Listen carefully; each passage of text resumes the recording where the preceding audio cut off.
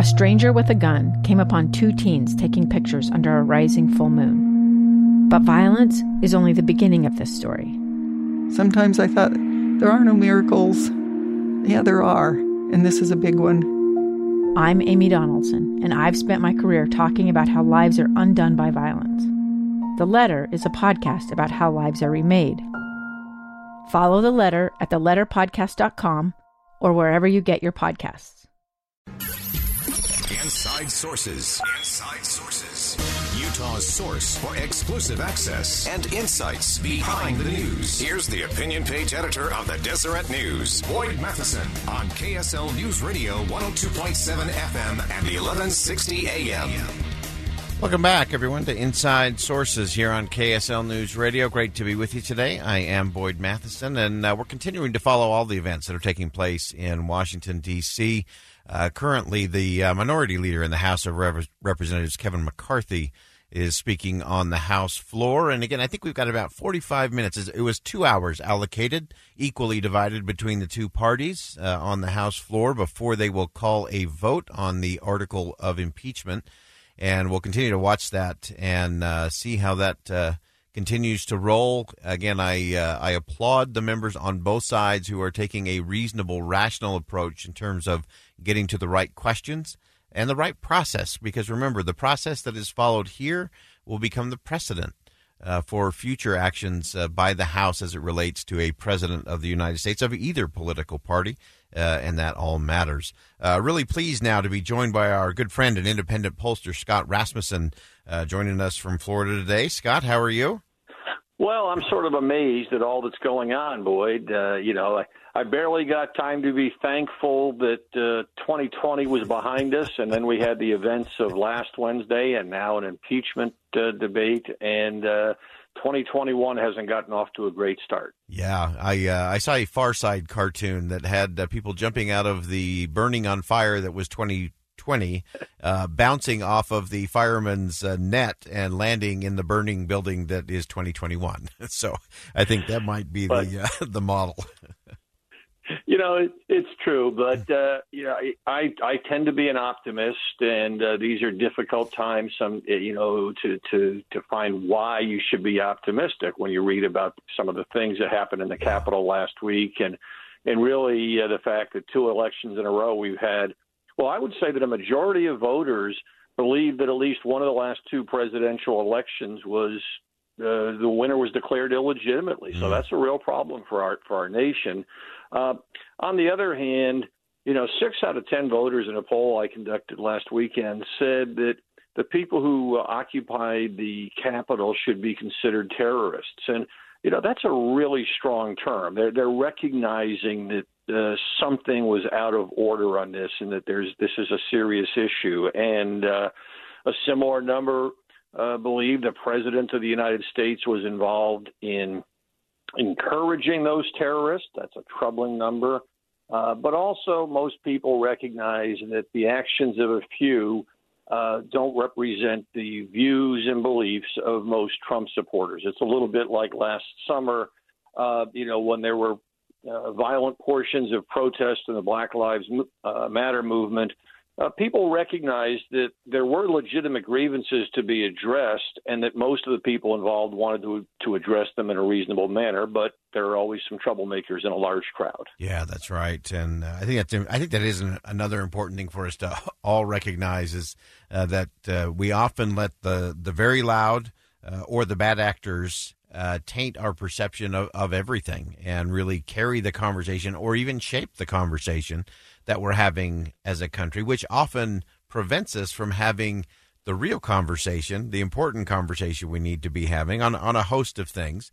And as you often do, Scott, you looked back at history in terms of how do we do that? How do we allow those who do want to have the right conversation about serious grievances or serious issues that need to be addressed?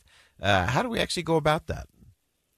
That's a very difficult question to answer. I'd like to say there's a 12-step recovery program that would automatically work for us. Yeah. But we first have to recognize these divides are really deep within our communities. A stat that I noted and put into my column, Deseret.com, is that we asked about Bible-believing Christians, and it turns out that 48% of them think the president played a significant role in encouraging those who occupied the Capitol. 40% do not, and that brought me back to Lincoln's second inaugural address, a moment when the country was just finishing up a bitter civil war.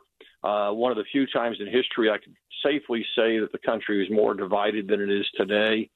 And Lincoln offered some great perspective on this. He noted that both sides in the Civil War read the same Bible and pray to the same God, and each invokes God's aid against the other. And we have a little bit of that sense today. Both sides in this political divide think that they're the righteous ones. And Lincoln said, you can't really do that. You have to acknowledge that this is a problem that has been building for a very long time. It's not something that began with Donald Trump or Barack Obama. It goes back a lot further than that, at least 40 or 50 years of a very poisonous political system getting even more poisonous. And as Lincoln pointed out, when all is said and done, the prayers of both sides could not be answered, and that of neither side was answered fully. So what he recommended was that we go forward and try to bind the wounds, that we do so with malice toward none and charity towards all. And again, that's very difficult. It's difficult for the winning side to acknowledge that they are less than pure and to extend charity to the other side. It is difficult for those who lost and who feel that they're hurting, first of all, to even accept the grace that might come.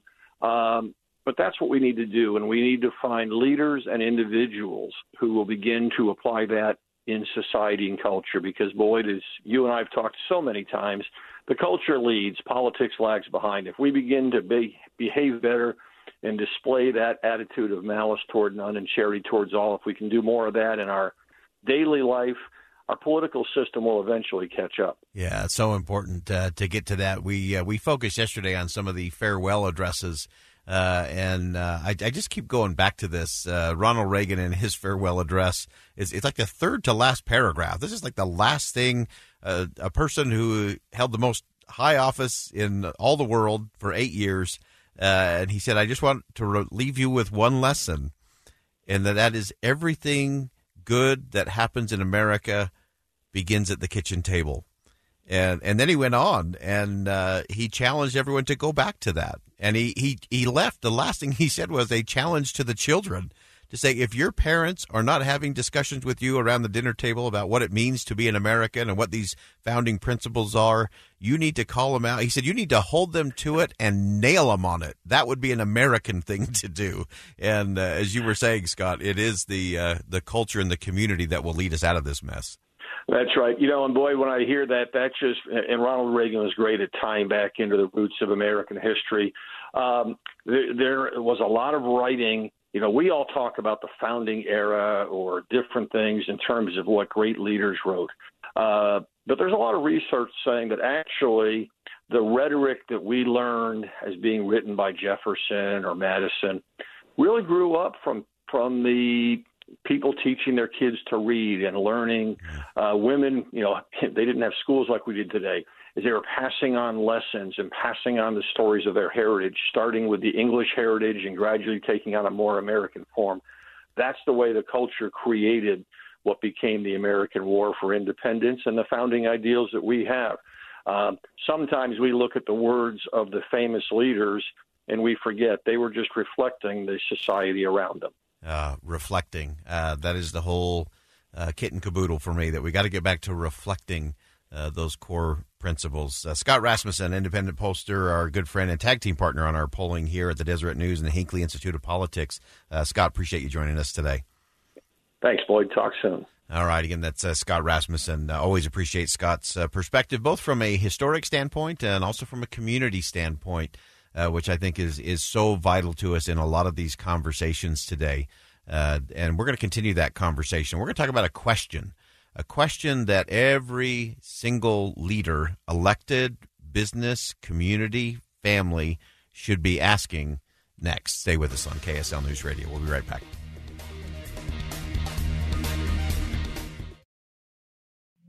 2 years ago, Americans watched in horror as a crisis unfolded at the Kabul airport. She was tear-gassed and beaten. Images of thousands desperate to escape Taliban oppression filled our news feeds. More than 80,000 Afghans made it to America. But the story didn't end there. It was very cold. There was no power, no heat. Who would help our newest neighbors? I'm Andrea Smartin. In Stranger Becomes Neighbor, you'll hear the stories of some remarkable refugees who left their homes and their dreams behind, only to start over from zero. Their only possession was 3 blankets. And you'll meet Americans who stepped up to help them. You want me to come when you deliver your baby. What can one person do in the face of an international disaster decades in the making? That's Stranger Becomes Neighbor. Find us at kslpodcast.com. Follow us on Apple Podcasts or anywhere else you listen.